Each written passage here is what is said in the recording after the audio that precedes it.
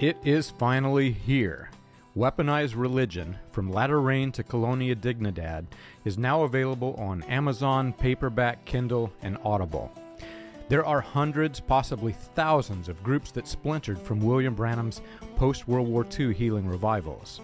Those whose lineage branched directly from any of the original versions of William Branham's cult of personality seem to wander further into extremism than the more distant splinter groups, but with vastly different versions of doctrine being used by different versions of William Branham's stage persona. The spiderweb of siblings and cousins to the group seem to be countless. Collectively, they are called the New Apostolic Reformation, nicknamed the Christian Taliban. Some of them became very destructive and militant. Such is the case with Paul Schaefer Snyder, the leader of Colonia Dignidad in Chile.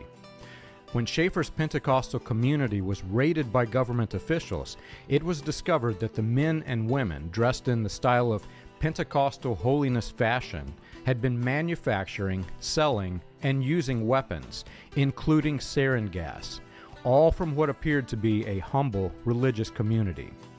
Schaefer was the leader of a splinter group of The Message, the cult following of William Marion Branham, aka William Marvin Branham, from Jeffersonville, Indiana.